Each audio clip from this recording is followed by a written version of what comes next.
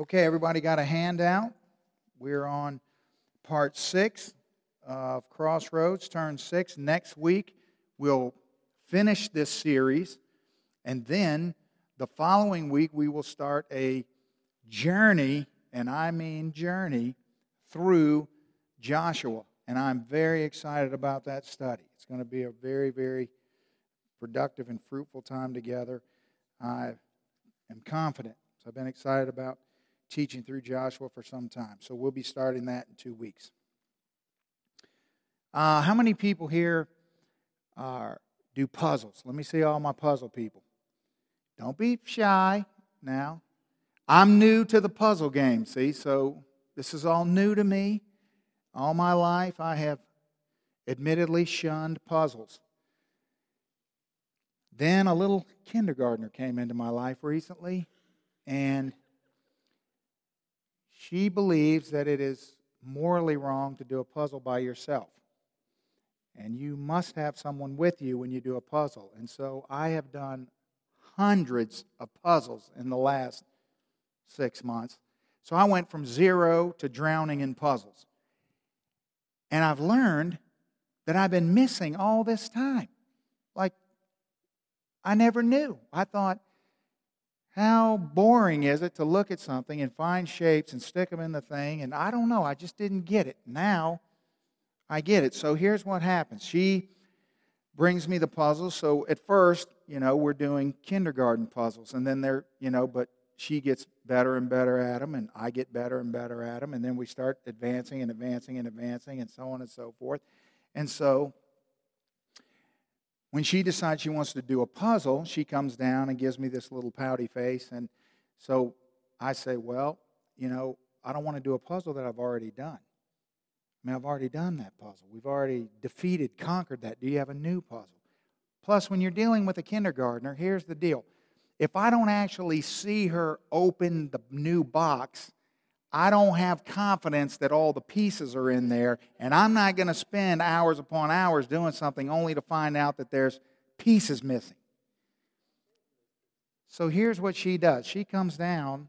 She's developed this new trick. She comes down and gets me to do a puzzle, and I agree and sit down, and then she holds up a Ziploc bag full of puzzle pieces.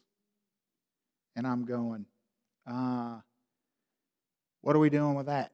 And she said, we're going to do this puzzle. And I said, well, we can't do the puzzle because we don't have the box. We don't have the picture. She goes, exactly. Now, that's a whole new realm of puzzling. What is it? Is it puzzling? I'm puzzled by the whole thing. So here's what you do, in case you don't know, because now that I'm officially in this club, you take all the pieces and you get all the edges and you get them isolated. And then within the group of edges, you then begin to separate by, please don't email me and correct anything that I'm saying. I will be furious with you. Then you separate them by color, okay? And then you begin to work on the edges. Once you've completed the edges, still not exactly knowing what it is that you're trying to assemble here, then you start to just take the other pile and do the same thing by color and start working your way around. And it's actually a little bit more exciting when you don't know what you're making until you've already made it, right? Now, why am I telling you all this? Because this is exactly how God deals with us. God knows exactly what the puzzle looks like. He made the puzzle, but He doesn't give you the box. You have no idea what the finished product looks like. He just gives you the pieces. And within the pieces, there are things that you can begin to do. And so you can connect certain pieces together, and you can begin the process of starting to build something, but you do not know what you're building as you're going. And that's why we need wisdom. That's why we need to know what to do when we're at a crossroads. How do we make decisions? How do we decide? Because God doesn't just spell it right out. He doesn't just give you a checklist to go through. That's not how life works. And so the question is, well, why does God lead us this way? Why? Why is it His choice to lead us in the way that He does. You know, we pray oftentimes and we ask, we say, God, will you show me? Will you? Believe me, I'm the king of asking God to show me the box, please, because I'm always walking around with a sack full of pieces. And I want to see the box, but He doesn't show me the box.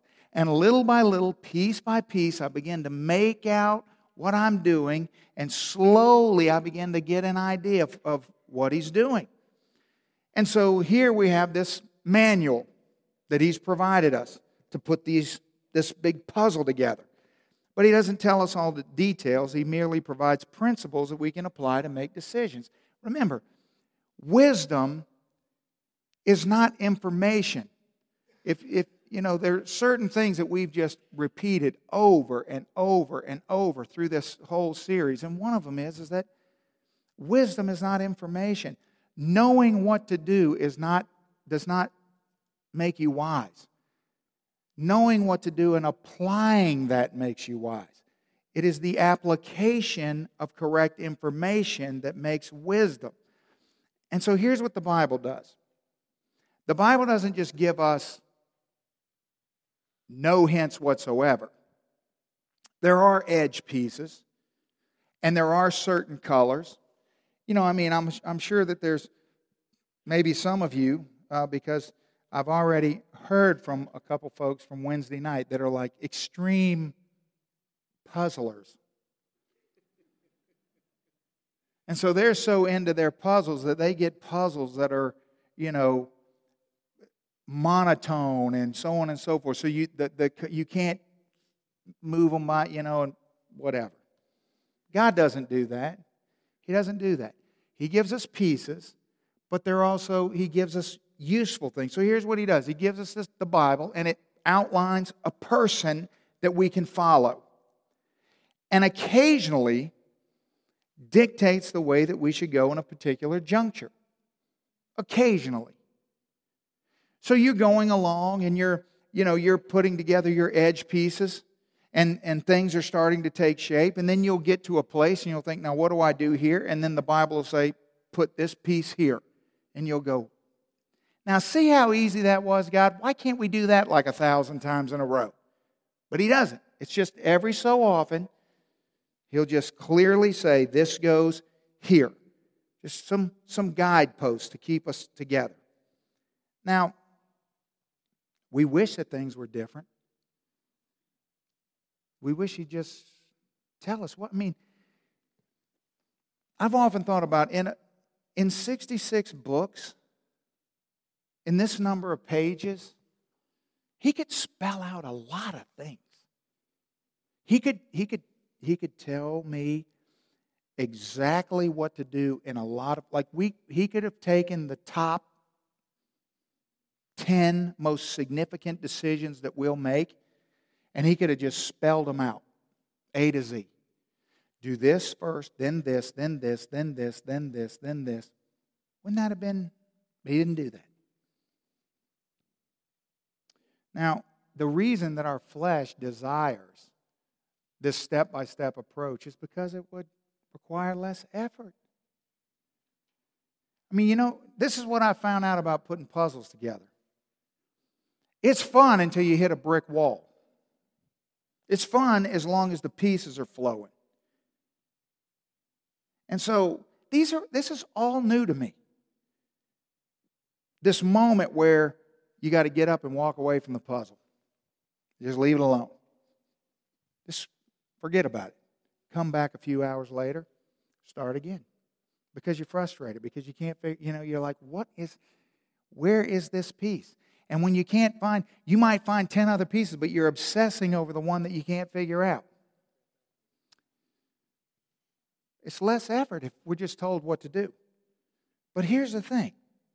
We must realize that God is graciously allowing us the excitement of active participation in His plan rather than ordering us around like robots. Really, as we begin to think through this application process of all this information that we've gleaned about making decisions, when we start putting it all together, it ought to be exciting. You should leave here tonight and be very excited about the way that God has done things and the fact that He's, rather than just giving us all the answers, He's, in other words, I mean, it's crazy how sometimes you just are doing something in life and then something like sitting there, putting a puzzle together with a 6-year-old, and then it dawns on you.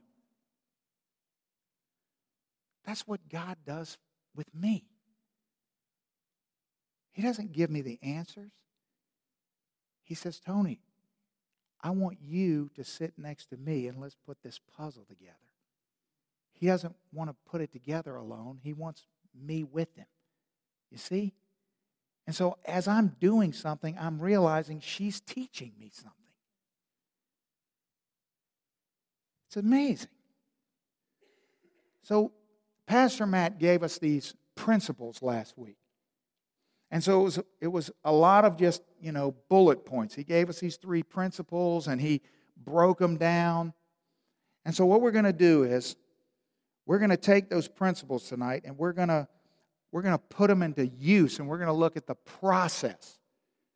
We're going to actually make decisions tonight. We're going to walk. So there's going to be things as we're going through this in your mind that you're trying to make decisions about, and so you're just going to start going through this process mentally and just seeing how God's ordained us to be able to make decisions.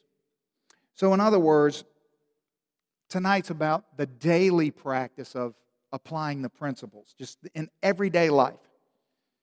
These are the same principles that I apply to make a big decision that I just use daily, making seemingly small decisions. Because I don't ever know if it's really a small decision or not. And so really, over time, these things just go through your mind and you just use them every day, over and over and over, to make decisions, over and over and over. And you don't always know what the outcome's going to be. You don't know whether or not, you're making the right decision or not. But I have peace in the fact that my intention is to honor you, God. The question is never, am I making the right decision? That's never the question, honestly. It might be the question that our flesh is wanting to ask, but the truth is, the question is, am I walking in the Spirit? Because when I'm walking in the Spirit, I will not accomplish the work of the flesh. Okay, so when we make a decision, all right, recap. Be. This is what you've got to be when you make a decision. This is just, you miss step 1, and it really doesn't matter where you go after this. You've got to be these things. Number 1, walking in the Spirit. That's who you got to be. We talked about this over the last couple of weeks. Number 2, recognizing God's sovereignty. I honestly, I encounter people all the time. Man, I don't know how you couldn't who just don't embrace the sovereignty of God. I don't know how they read the Bible. I don't know how they make decisions. I don't know how they do anything. That just is beyond, it just blows my mind. But I don't believe you can make decisions without recognizing the sovereignty of God. And then pray for wisdom, because God promises over and over. There's at least 10 places that I know of that God specifically promises to give wisdom to anyone who asks. His children. He gives it. So just pray for it. Okay, so that's what you've got to be. All right, so here we go. We're going to ask. We're going to ask 3 questions in the decision-making process. Doesn't matter what you could be making the biggest decision. You could be trying to decide who you're going to marry, which in my opinion is the biggest decision a person will make after salvation, bar none. Or you could be making a decision about, I don't know, whether or not to buy a new car. It could be anything. Same questions, same process. Question number 1. What does the Bible say about this? I know that every week we've said this, but that's because we know that if there's anything if there's any seed that Satan's going to try to snatch out of your mind about making decisions, it's going to be this one. We cannot overemphasize this. It's impossible. Does the Bible speak directly to this issue, or is there a principle that applies to it? So it doesn't matter what decision you're making. Is there direct conversation? Does the Scripture directly address, or is there a principle that's laid out in Scripture that would guide me to what I need to do in this decision? If so, then here's the big $1,000,000 question. Do I understand the passage? So you are making a decision. You find that the Scripture addresses that. So your first question is, before you run off on a tangent, is, do I understand this passage? Do I know what this passage means? How do you just quickly and simply resolve this issue? I'm talking about just daily, constantly, all the time, just in no time at all. Listen, you take your study Bible. I mean, if you've got any reasonably credible study Bible, hopefully you have a good study Bible. You bought it from the bookstore, or you bought one that we would recommend, so you have a good study Bible. You just open it, you find where those verses are, look down at the bottom, and then just read the couple sentences relating to that text, and is that in line with what you're thinking? Now, if that's not in line with what you're thinking, that is a clear indication you need to seek some biblical counsel. That doesn't mean that your study Bible is always correct, but it means that you need counsel. Because you're thinking one thing and it's thinking another thing, so you need to check that. Don't just assume that because the Bible says something. Ask yourself, well, do I understand what the Bible's saying here? Have I read this in context? Have I looked at this? And a lot of times it would be yes in this room. But you need to ask that question. Okay. Now, if at any time in the process, come on, cooperate with me. There we go. If at any time in the process of making a decision, we realize that Scripture speaks to the issue, we punt immediately. You just instantly forget the whole process and obey what the Bible says. The minute you know the Bible speaks to this issue, or there's a principle that speaks to this issue, and I understand that passage or principle, stop. Obey it, move on. It doesn't matter how disconnected the Bible seems from whatever the issue is, the decision that you're trying to make is. It doesn't matter how, I've heard every excuse under the sun. I've heard it all. I've heard all the things about, but God doesn't, you don't understand all the particulars of my situation, or most of the things that pertain to this weren't even invented when the Bible was written. Or, it's amazing when we have an agenda how suddenly God just shrinks down so small, right? Listen, you can take it to the bank. You will never, nor will you ever in your lifetime meet a person who said, what I did was obeyed exactly what the Scripture said and it didn't work. It's not going to happen. It will not happen. Just do what the Bible says. Trust me. Just do that.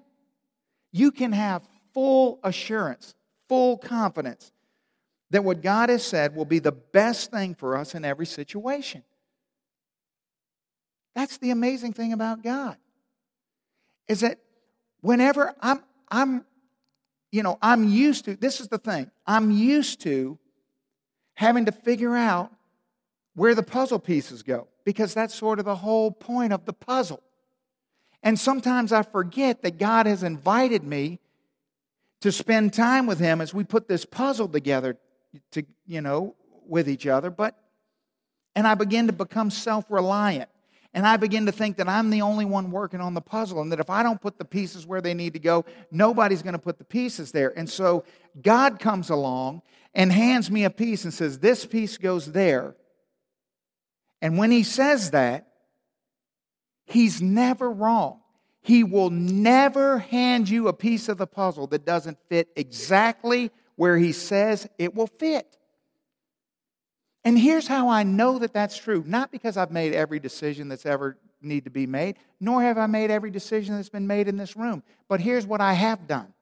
I have stood at the bedside of people after people after people. I have been with more saints that passed from this life to the next than you can imagine. And I've had more deathbed conversations than you can imagine. And I know how that goes. And let me tell you what people who know God say. They say every time that I listened to God in my life, it worked. And all the regrets and all the things I wish that I could take back were the times I didn't listen to Him. And in the moment, it's going to seem so foreign. It's going to seem so unreliable. It's going to seem, because your emotions are mixed up in it. The bigger the decision, the greater danger we're in. But listen, I'm telling you, I promise you, I don't care what it is. I don't care what it is. You ask my wife. It doesn't matter. It could be anything in the world. We don't know what to do. We open the Bible. If the Bible says do this, there's no discussion. We just do it. Just do what it says. Now, look at the promises He gives us. Matthew chapter 11. Come to me, all you who labor and are heavy laden. I'll give you rest. Why don't you take my yoke upon you? You're straining to put these pieces together. But if you'll take my yoke upon and learn from me, learn that you can trust me. Learn, what is He talking about? Learn that my way always works. Learn that I am here with you as you're trying to make out what this puzzle is. I'm with you, and you can trust me. You learn from me. I'm gentle, and I'm lowly at heart. You'll find rest for your souls. My yoke is easy, and my burden is light. Isn't that beautiful? 1 John 5:3. For this is the love of God, that we keep His commandments, and His commandments aren't burdensome. When He says, put this piece here, it's not burdensome. It's a blessing.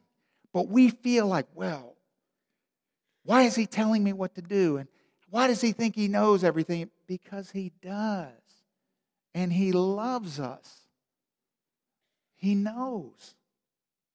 He knows. So you see this silly slogan all over the place. You know, you always see this.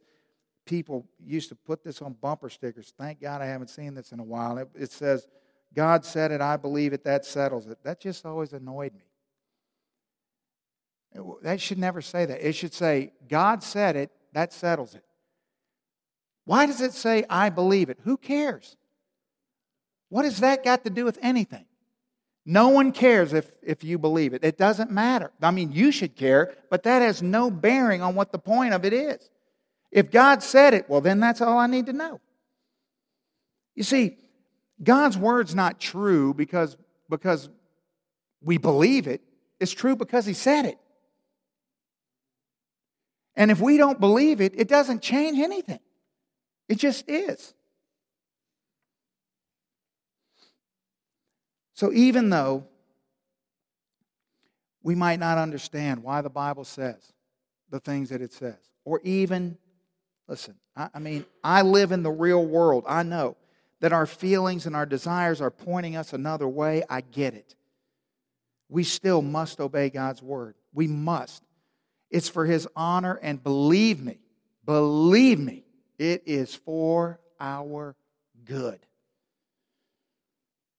This is why Scripture has to be preeminent above all things in decision making. It absolutely, positively, without any shadow of a doubt, has to be. I put 1 Samuel 15 here just to show you something, because I just wanted to make a point to you. You know, in 1 Samuel 15, this is where King Saul defeated the Amalekites. You may remember this story. And so God sent him in to defeat the Amalekites. And he told him, when he went in, he said, now, when you go in, I want you to kill everybody, and I want you to kill all the animals. And so Saul goes in.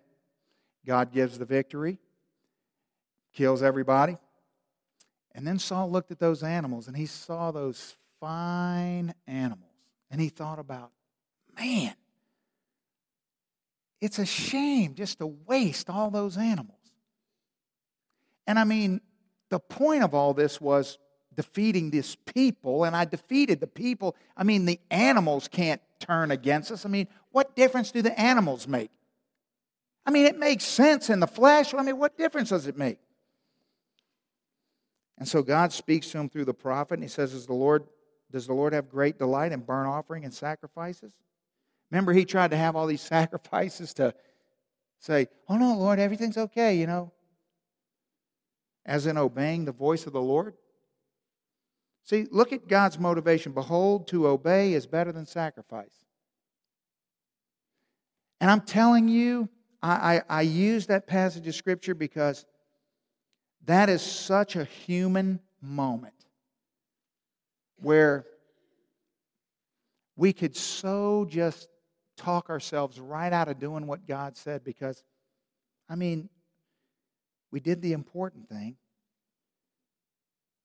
You remember in Numbers chapter 20, Moses leading the children of Israel across the wilderness. They get out in the middle of the desert. There's no water. I mean, you got 1 million plus people, a gazillion animals. You got women, children. You got everybody. There's no water. I mean, we got a serious crisis on our hands. The people start flipping out and rebelling against Moses. Oh, you brought us out here to die. We would have been better off if you'd have left us in Egypt. Why are we out here doing this? Oh, everything's terrible. And so Moses gets Aaron and they go to the tent of meeting and they fall on their face before the Lord. They're like, Lord, we need water. Like, Lord, I don't know where this puzzle piece goes. Like, what's happening here? You told me to come out here and to lead these people. I'm leading the people. And now there's no water. Like, I don't see how this fits into the picture. And God says, no problem. Take your staff. Go to the rock. Strike the rock. Water will come out.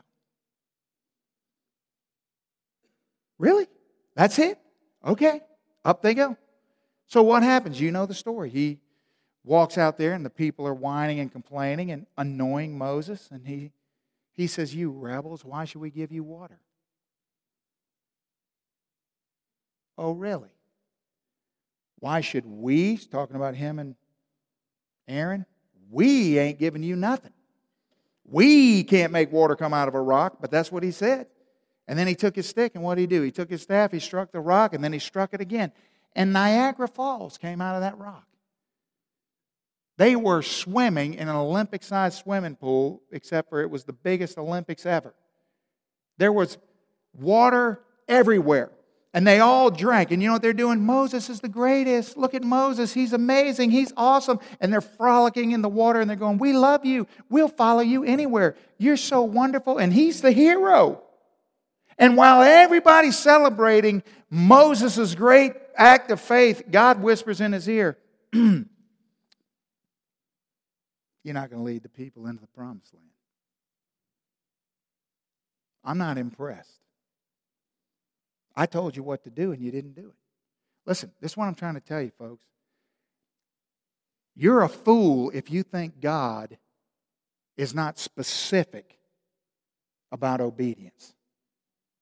If you think you can just do half of what He said and you think He grades on the curve, you're wrong. You're wrong. And it'll blow up in your face every time.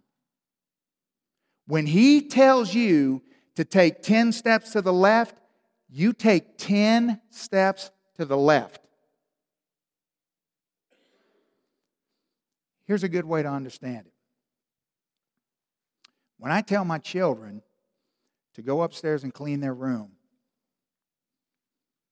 I mean go upstairs and clean your room. So if they go upstairs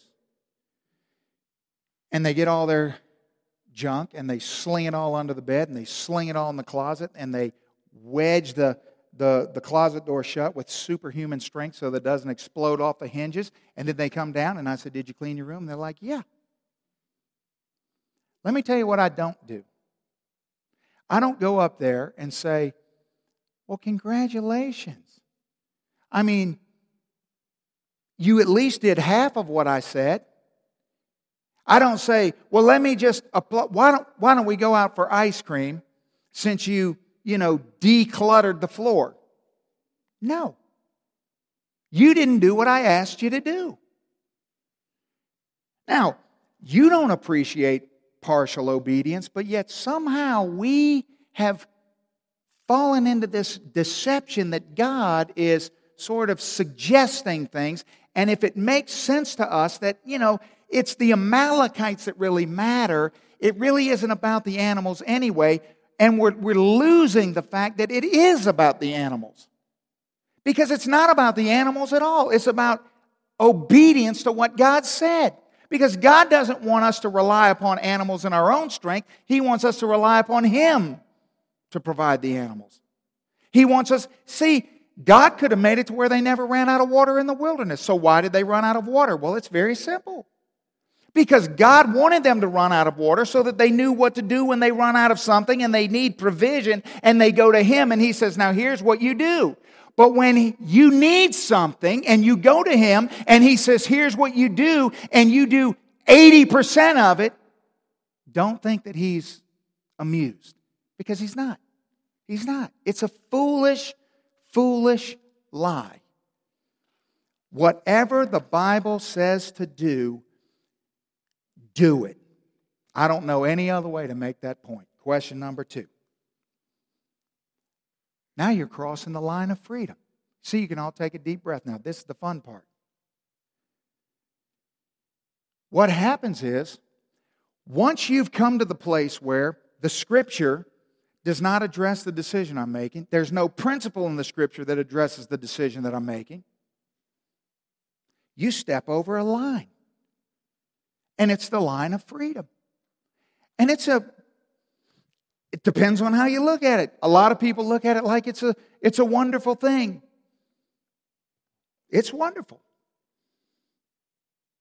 But I'll be honest with you, I prefer take 10 steps to the left. But when it's not there, okay. So here's the line of freedom. The line of freedom, it represents the fact that there are many decisions that you face and I face, where there may be 2 or more choices that are acceptable to the Lord. Listen, there's decisions that you face and that I face where there's thousands of choices that are acceptable to the Lord. Millions of choices that are acceptable to the Lord. And I'm talking about big decisions. The decision of, the biggest decision, who are you going to marry? There's over 6 billion people on the earth. God gives one qualification. Don't marry somebody that doesn't love Jesus. So let's just say there's 1 billion people on the planet that love Jesus, or 2 billion people. Okay, so you got 2 billion choices. Well, who do you want me to marry in there? Well, you stepped over the line of freedom. Once you cross the line, every single person who loves Jesus, who's the opposite sex, there you go. Does God care which one? No. Do they love Jesus? Are they the opposite sex? Okay. So what do? Well, you've crossed the line of freedom. And that happens all the time in all sorts of arenas. You see, many times the Bible doesn't speak directly or even indirectly to this issue that's at hand. So therefore, we're not sinning against God to go either way. There are many crossroads in life where you're standing there at a fork in the road and you can go left or right, and either one are equally acceptable to God. You can take a job over here and you can take a job over there, and once you've run through a couple things, either way, they're fine. Which one do you want to take?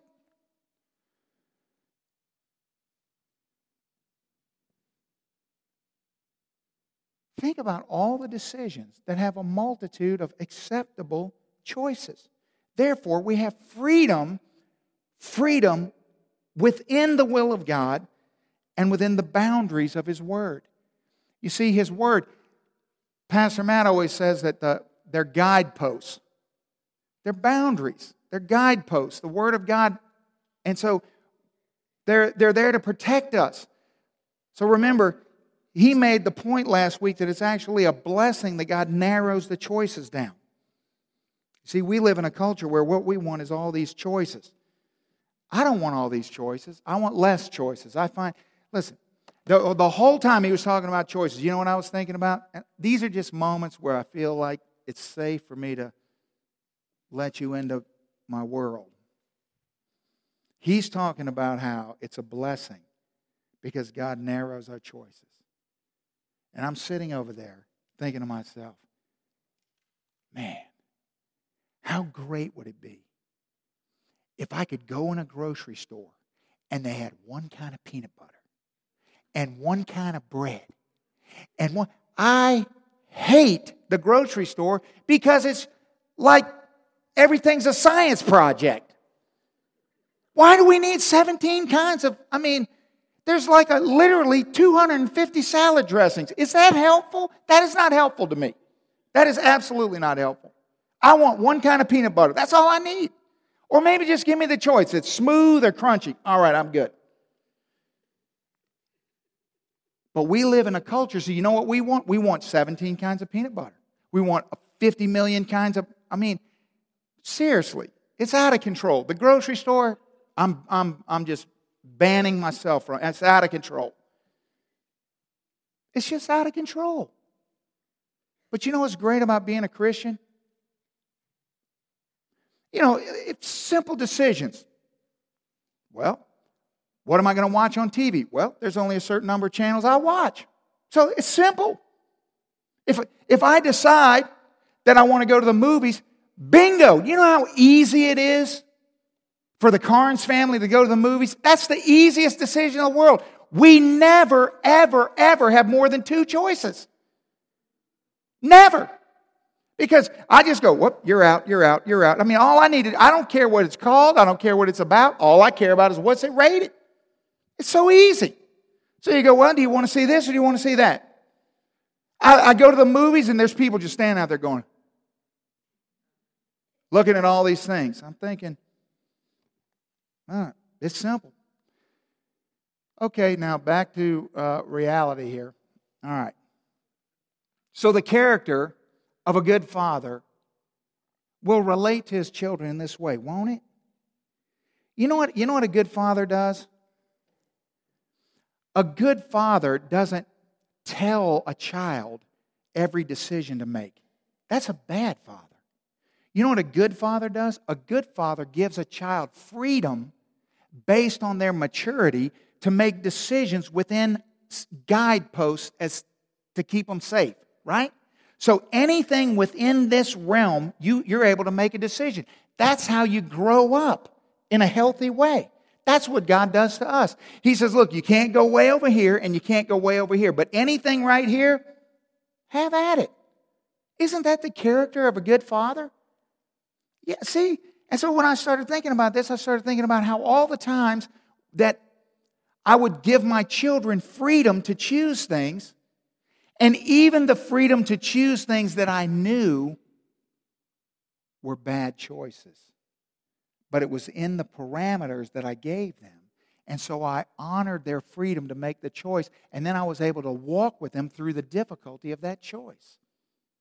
So just for your enjoyment, I'll give you a wonderful illustration. So when my precious, wonderful, amazing daughter went to middle school, she came home one day and said, Dad, I think I'm going to join the band. Now, Melissa, I can see, I'm not even going to look over there because I know you're giving me the stink eye. She said, I'm going to join the band. And I said, you are? Now, this is my child who I know. And I go, so why did this come about? And she's like, oh, well, I've been thinking about it. I'm like, you really don't want to join the band. What she really didn't want to do was go to PE. But so, I said, honey, are you sure you want to join the band? She said, yeah. I said, now, I'm going to allow you to join the band, but here's the deal. If you join the band, you're in. You understand?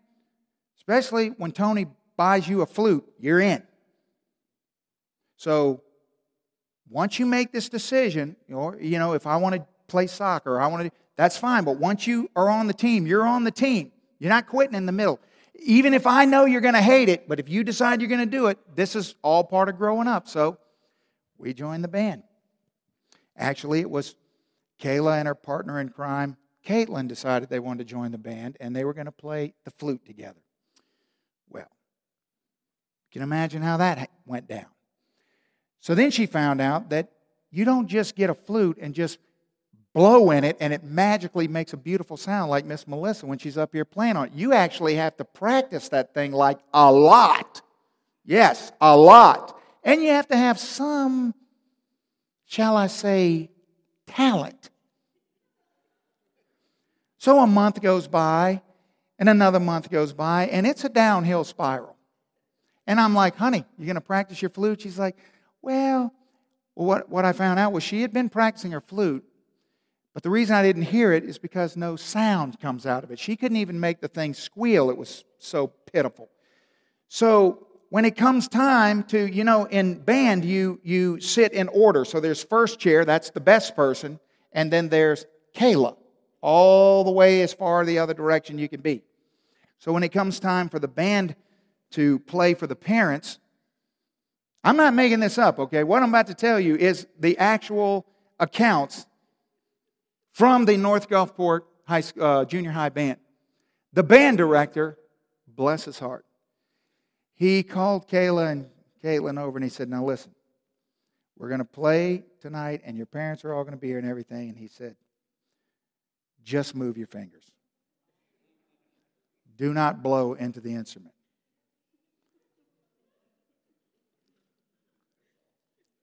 Yes, and so if I could just explain to you, these two at the end down there, and they're just smiling, and their fingers are just waving. You know what I mean? It was the worst lip sync, you've ever seen in your life. It was, all the other parents were like, so is this like ventriloquism here or something? Like, what's happening here with this thing? So sometimes, but that's a good parent doesn't make all your decisions. Those are life lessons that you learn in the confines and safety of the parameters that God gives us. Now, He's not going to make every choice for you. He's not going to tell you exactly what you ought to do in every situation. Well, I'm grateful for that.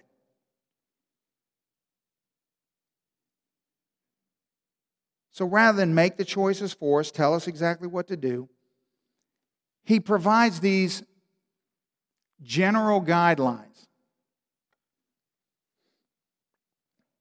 to give us protection and then teach us principles by which we can learn to make wise choices within those guidelines. Now, God has always been this way. This should not be new news to you. You see, Eden is proof positive that God is a God who values freedom and not rules. When God created the world in perfection, the way He wanted it, He put us in an environment where we had utter freedom to do anything we wanted to do. How many rules were in Eden? One rule. There's only one. God's perfect environment of togetherness, fellowship, and intimacy is in an environment where everything's safe and you have absolute freedom. Isn't that something? Think about it. All the trees in the garden were bearing fruit, weren't they? Did God say, now listen, on Mondays I want you to eat apples. On Tuesdays I want you to do this. No. You know what He said? He said, hey, have a free-for-all.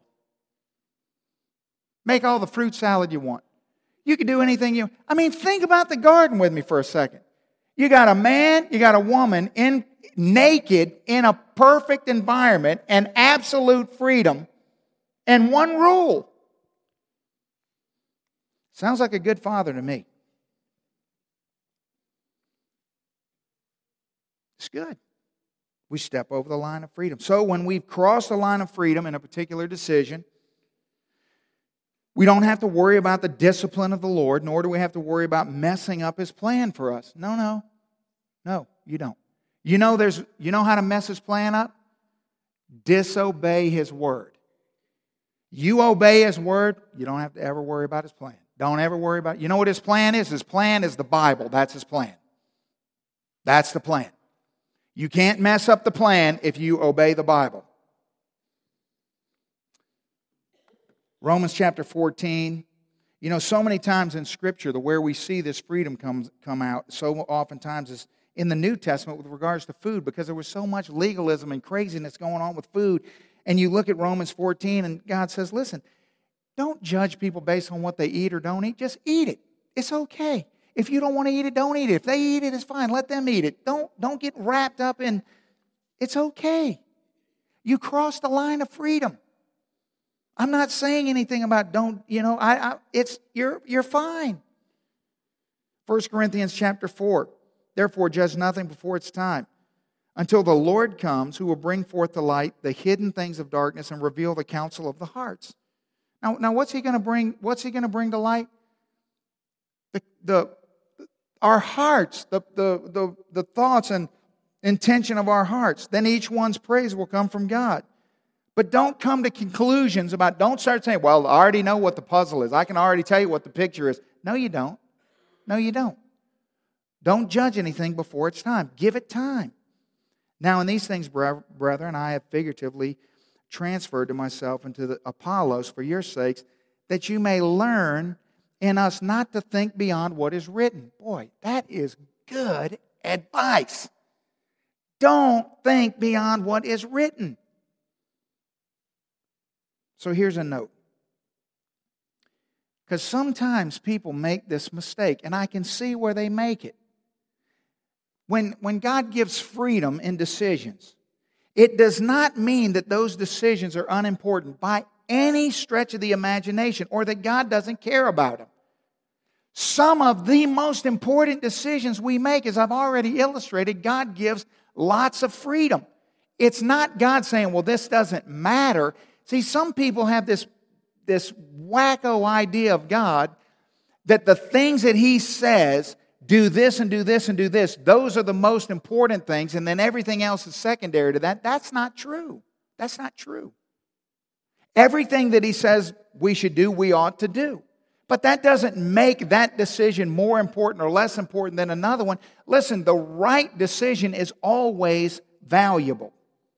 Always. And which decisions does God care about in our life? All of them. My goodness. All of them. See, many issues are not settled by Scripture, yet they have great ramifications in our lives.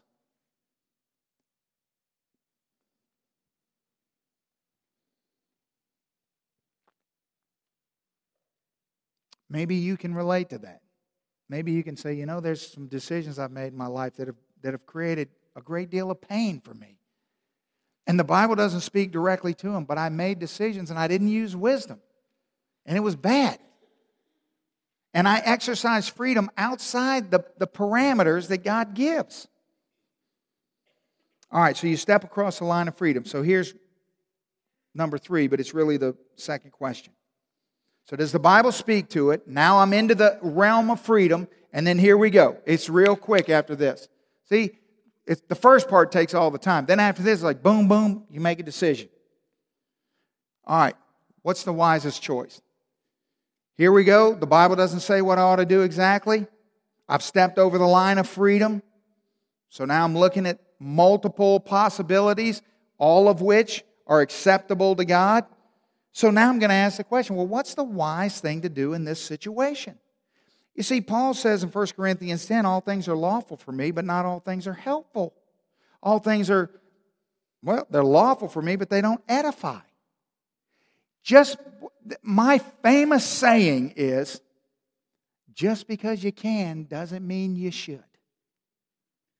I say that all the time. Just because you can does not mean you should. So you may have the freedom to do something, but my goodness, it may not be helpful. It may not edify. So then, therefore, you shouldn't do it. See, we may be able to do something with a clear conscience, but first think about that choice and how it may contribute or detract from our spiritual life. So, for example, there may be no moral implication to your occupation. You may have an opportunity to advance in your career. You may have an opportunity to shift over and work in another department or even to go into a new career field. And there's no moral implication. It's not like you're working at a desk job and then all of a sudden, you have an opportunity to do something that's immoral. That's not what I'm talking about. Either job is acceptable to God. So, okay, now what's the wise thing to do here? And then you begin to think about, how does this detract? What are the spiritual implications or ramifications of which job I take, or where do I move, or what college do I go to, or whatever the case may be? Do I have surgery? Do I not have surgery? The doctor says, well, you need surgery. Eventually. So do you have surgery now? Do you not have surgery? Do you let this doctor do it? Do you get a second opinion? Do you go over here? Now, is there any moral? There's no moral implication in that. So what do you do? Well, what's the wise thing to do? You start thinking about in what ways will this detract from or build up? Will this be helpful? How will this be helpful? And then you start thinking about the timing as it relates to other things in your family, in your schedule, with this, with that. Just think it through. There's wisdom in there.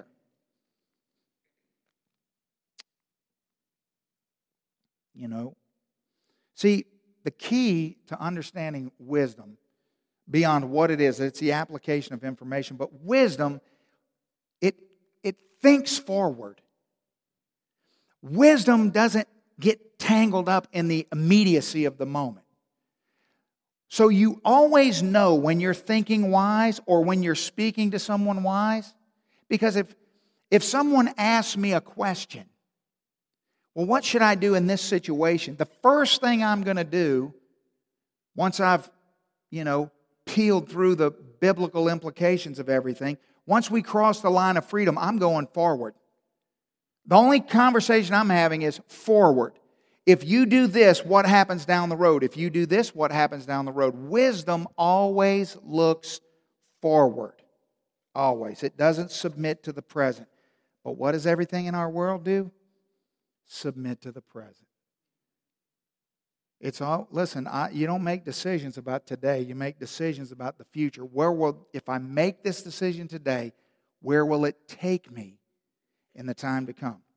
So it's very simple. What's the wise thing to do? Now, lastly, this may be a surprise to some of you, but this is very important. This is the last question, but it's an important question.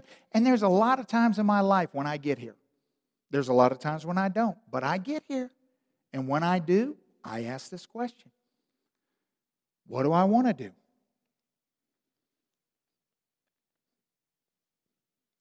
Many decisions, even important decisions, they're going to be decided through Scripture or through wisdom. But there's going to be things that filter through that grid. And you know what? As you apply wisdom and you think forward and you think, if I do this, looking forward, it's going to be okay. And if I do this, looking forward, I think it's going to be equally okay. And so now, what do I want to do? What do I want to do? Now, this is a great question, but it's got to be in its proper place. It has to be subordinate. The downfall is asking this question too soon. It's got to be subordinate.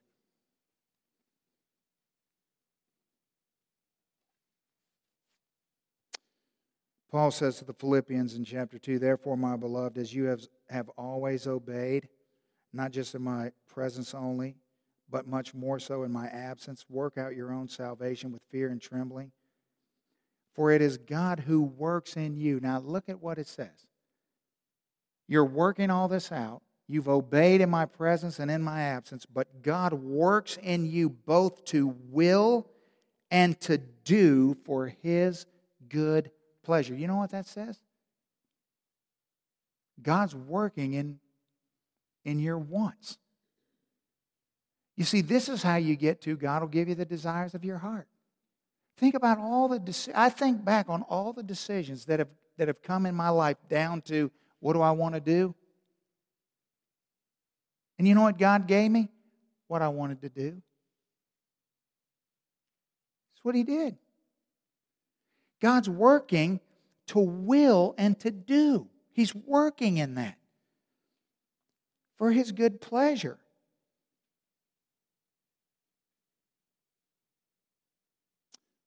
Ecclesiastes 11. Rejoice, O young man, in your youth, and let your heart cheer you in the days of your youth. Walk in the ways of your heart. Look at the freedom here. And in the sight of your eyes. But know that for all these God will bring you into judgment. He says, look, go. But just make sure that you know that if you get this out of order, you're going to answer for it. Like He's saying, you're free. You're free. Walk in my Spirit, you're free. Make these choices, but just know, as a warning, that's a good father. That's not a scary father. That's a good father. So just like any other areas in our life, just any other area, look, it's going to take time, y'all, for this decision-making process to become a habit. But when you can develop a habit of making good decisions, I mean, it takes time. But over time, as you develop a knowledge and a comfort and an assurance of what the Bible says, so things aren't catching you off guard.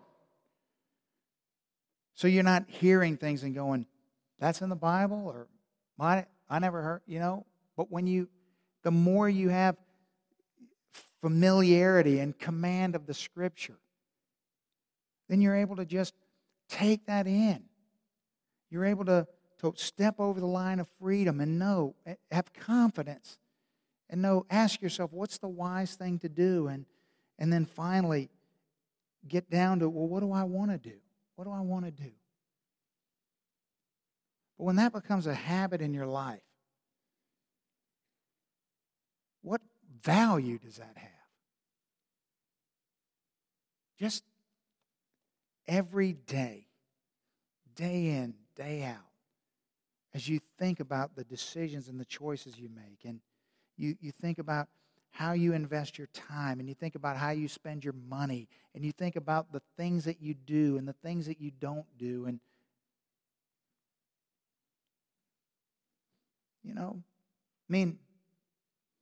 and there's always going to be